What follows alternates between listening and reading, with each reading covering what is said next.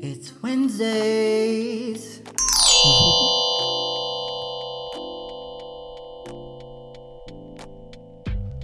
Welcome to another episode of Wednesdays with Woody, where we interrupt your regular programming to bring you this hot-ass mess of a show where we discuss everything trending and topical.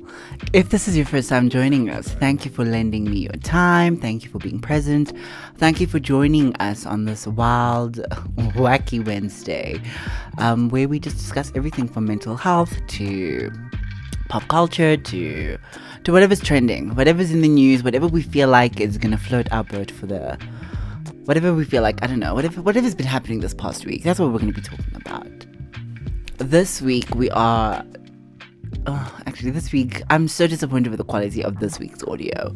But as we are trying and testing things as we go along and unroll this crazy pet project of mine, we're still going to put it out there. We're still going to give you guys a Wednesday session.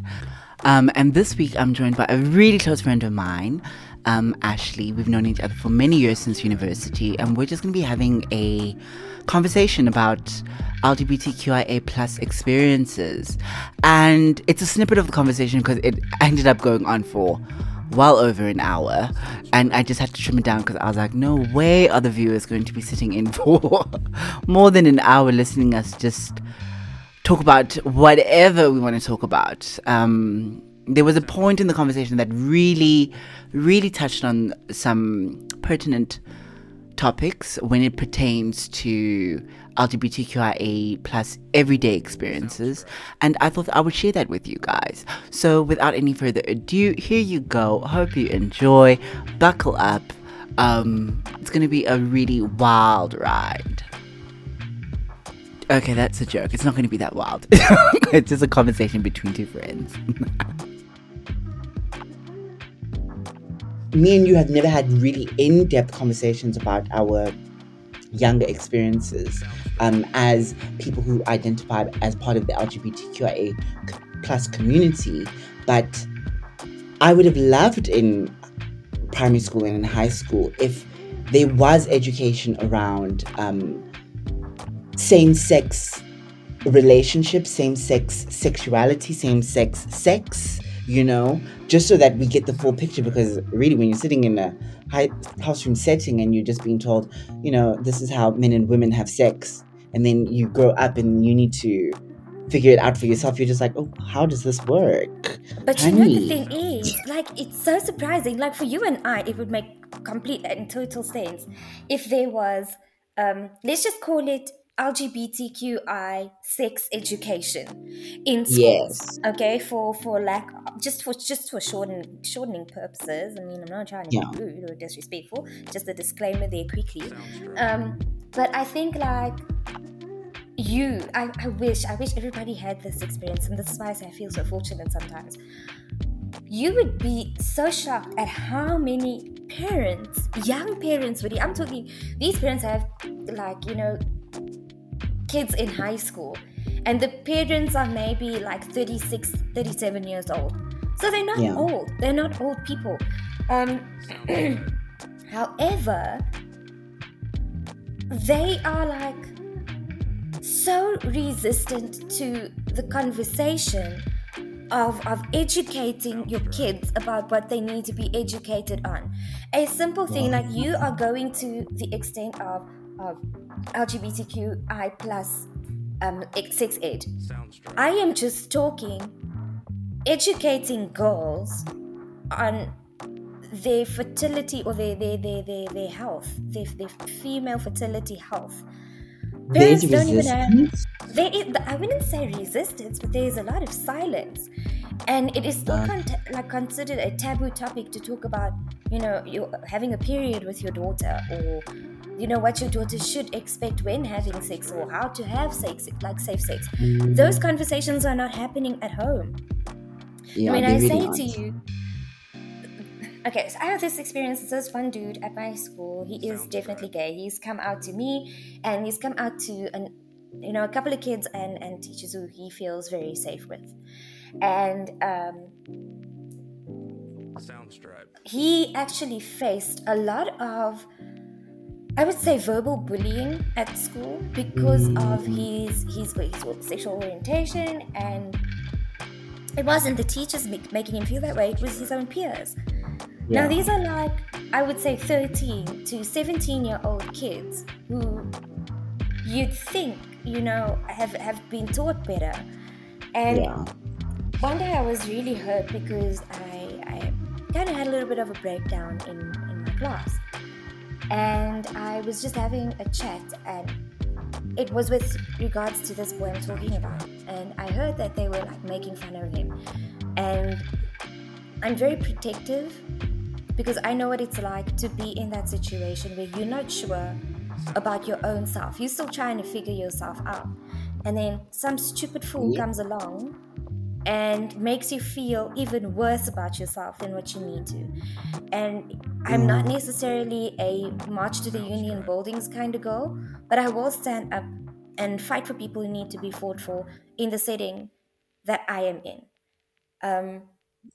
And I laid it down to my kids and I said to them, it's actually so sad because for the longest time, I've been your teacher, and you've known that I identify as bisexual. You know that I am in a relationship with a woman, that I am married to a woman, and that to me tells me that you have been okay with me being your teacher for all this time, but as a person, as a human being, you do not even have the littlest bit of respect for me. You do not have a problem talking smack about me behind my back. I said, I don't go home and discuss the choices that you've made with your lives and break you down, because I'm here to empower you. So while I don't experience it from the older people in my professional setting, I do experience it with the people that I am there to serve, and that sometimes can be very difficult. I think I can only imagine how heartbreaking that would be, because obviously when you have a student who you're taking care of and then you're watching them being bullied and go through this experience, you're also realizing that the majority of people, this is how they will grow up. These are the kinds of microaggressions that will play out as they become adults, and then eventually these aggressions are then passed on to younger generations, and then they've got it's heartbreaking. It really is, and I think that a lot of people don't really get to go into the intricacies of social interactions within the LGBTQI plus community. People will experience it on a very micro level. I suppose if you're a public figure and you have access to like a very large audience, then of course you will experience probably like overwhelming hate. I cannot imagine being in that position. But it is heartbreaking. You're very right. It's like you say, you're trying to teach this person, you're trying to get this person to be the best possible version of themselves, and then they give you all of that bigoty kind of talk. It can be very soul destroying if you don't have a thick skin. But at the age of 13, how are you going to have a thick skin? Because I remember being bullied in my own high school experiences, and it maybe not then, but now as an adult, all I have are these triggers that are reoccurring, these nightmares, and I thought, like, after all of these years, after all of this work, that the schooling system or society would have moved in a specific direction, but I'm realizing that I'm the one who moved, not everybody else. I moved to a place of acceptance. I moved to a place of surrounding myself with people who love me and affirm me and validate me and want to protect me. But that's not necessarily the case for countless of LGBTQIA plus little boys and girls out there. Like, they're still walking into schools and being bullied in 2022. In 2022, dude. Like, you think, okay, no. And you know what the funny thing is like you think to yourself, okay, no. Okay, you'd understand, like, kids are all in maybe like senior high school, 10 to 12. But I'm telling you, the younger the grade, the worse the bullying. It is so strange. It's so strange because you'd be thinking like, okay, we're moving further and further away from those issues and we are becoming more accepting as a society. And then you have your experiences and you realize actually we're not moving at all. We're not moving. It's just that we are legally prohibited to act out our hate. That's why we behave ourselves, if you think about it. But the real thing, the real thing is that the bigotry is still there. Oh, absolutely. The shame that comes from that. Oh, good Lord. Oh, good Lord. Wow. Yeah, no, I honestly, if you are LGBTQ plus QI plus and you're listening to this and you feel alone and you just feel, like hiding all the time, please don't. Please don't. Like, I would encourage it, especially young people. Like you said, Wood, surround yourself with people who make you feel safe, who affirm you, who validate you, who support you, and won't hurt you. Most importantly, they're not going to do anything that will put you in harm's way. Like, just be very careful of the people you surround yourself by. And when you talk about like the sex education aspect, I recall that my parents, they never spoke to me about that. I remember getting a book. That's what my mom gave me. She gave me a book, but it was more of a book for the birds and the bees and going through puberty. But I think that we do need more resources and more. We actually need to be more vocal, and it's really difficult in a South African context because you're not just fighting against like the same sex scenario. There's also the racial tension. Then there's the financial tension that comes in between that, where it's like we're not going to surround ourselves with XYZ because they're not in the same league as us. And then as a community, we can never ever get on the same page and have robust and proper conversations and try to address these issues that are still systematic and like they're at a magnitude where not one individual can take this on by themselves. It's going to take all of us really getting involved. I feel like some people are a little bit too scared to get involved also at the same time. Like, it's not easy for, like you say, a young person might want to be an activist or participate in these conversations, but they are so scared. Like, if you think about it, when you put yourself out there in a public space, no matter on what platform it is, you essentially make yourself a target.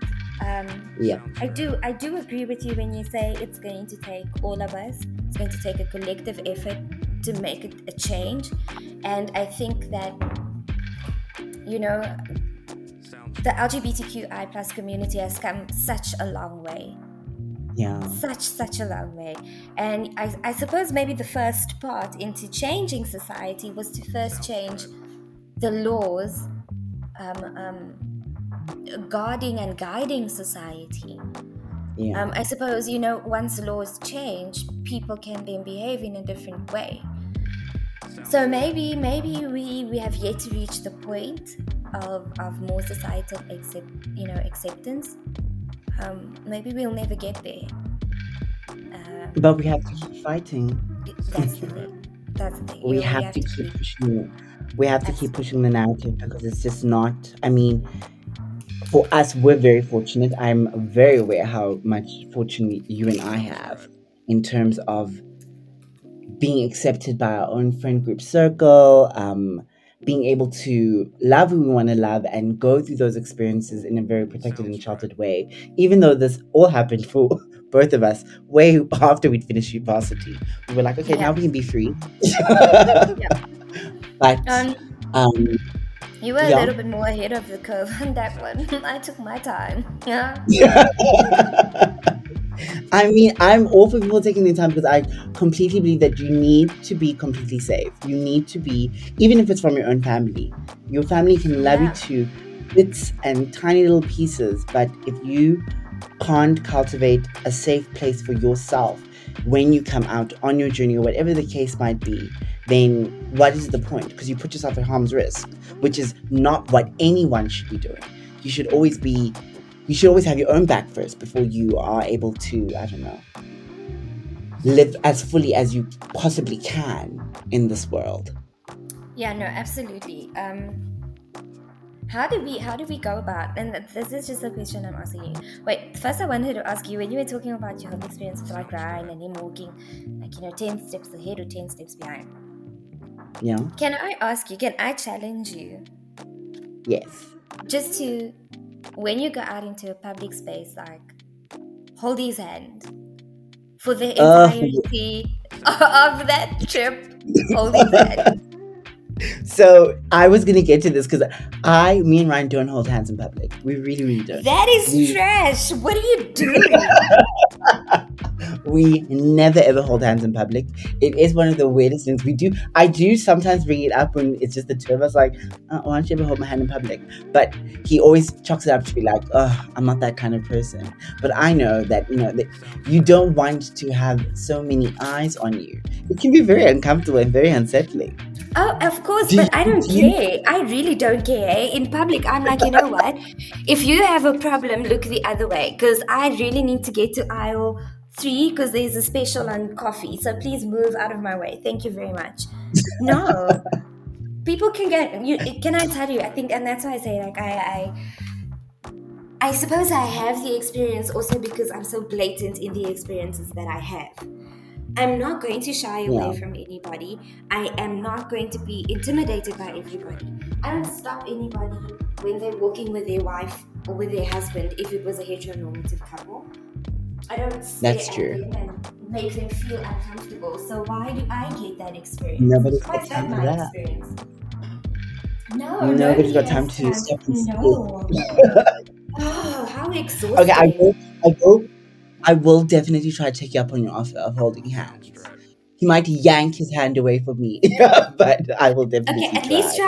At least try like a good, let's say, like 15 seconds, like 15 seconds straight, trying to get him to hold your hand.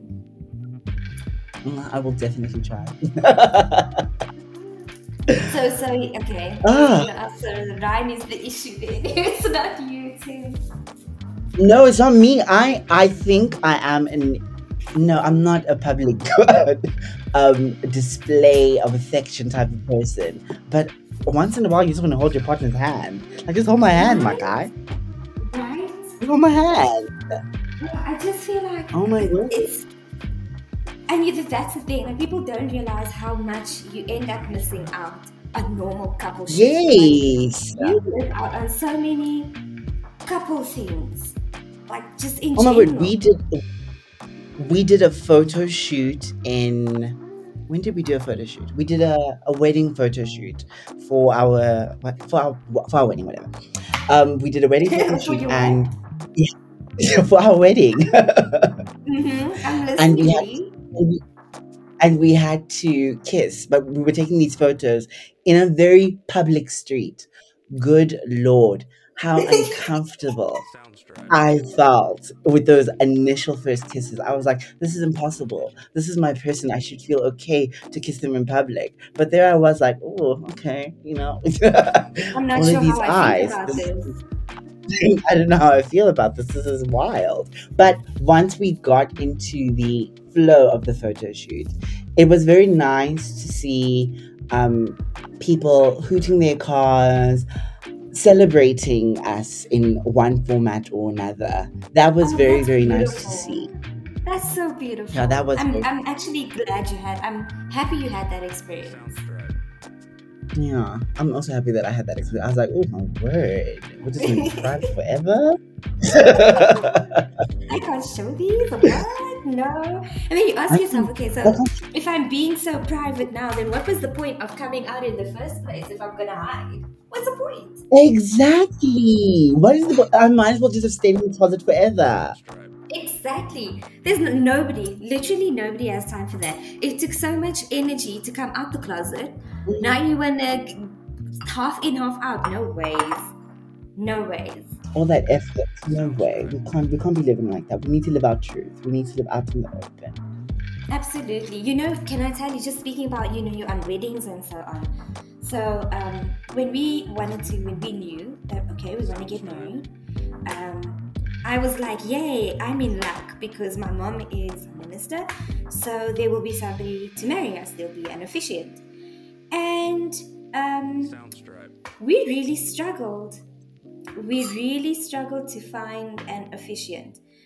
It is so expensive to get married as a same-sex couple.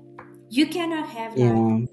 you're high, it's expensive, and then people are like, oh no, gay people have money. I'm like, where? Everything is Where just do we like have the money? expensive for us. Where are those bank accounts?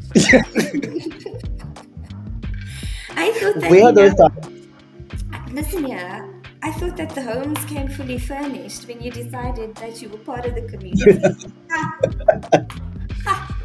I wish.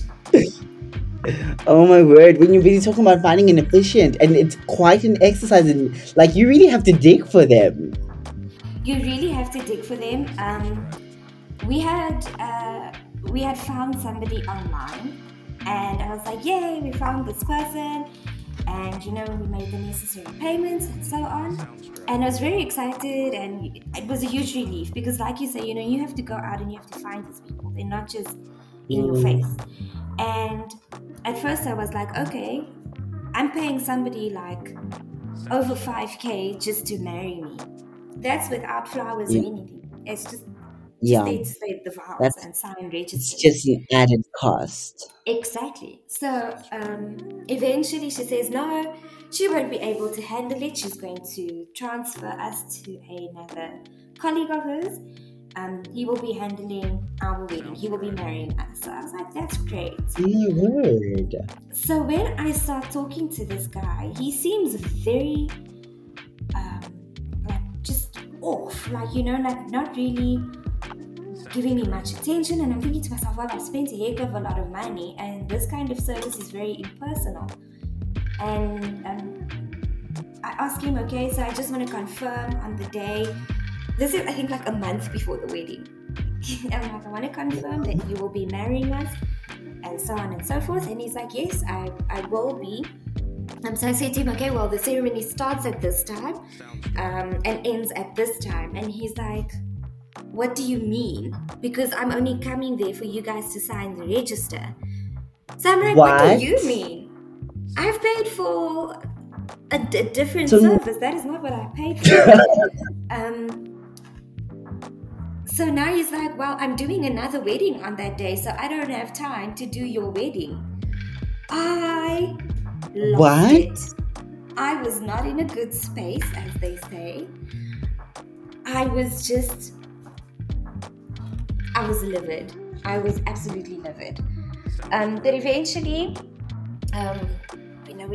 Jay, I don't know where she manages to get this number, and she calls this person, and this person says, okay, yeah, no, cool, I work with these people, so I will just have them transfer the money you paid to them to me, and I'll be happy to marry you. I'm available on that day. And I was like, you better be available, because what was I going to do without an officiant a month before my wedding? Yeah, not. And with all that said, thank you for lending me your time. Thank you for tuning in. Thank you for being present. And thank you for joining the session of Wednesdays with Woody. Please reach out to me on I am Woody Woods on any social media platform. Twitter, Instagram, Facebook, whatever, wherever you can find me. Just reach out to me. I'm Woody Woods, and let me hear your views. Let me hear what you guys want to discuss, what you guys want to hear, and whatever topic you think should be trending and topical on these Wednesday sessions. And I hope to hear from you guys. So enjoy the rest of your week. Bye.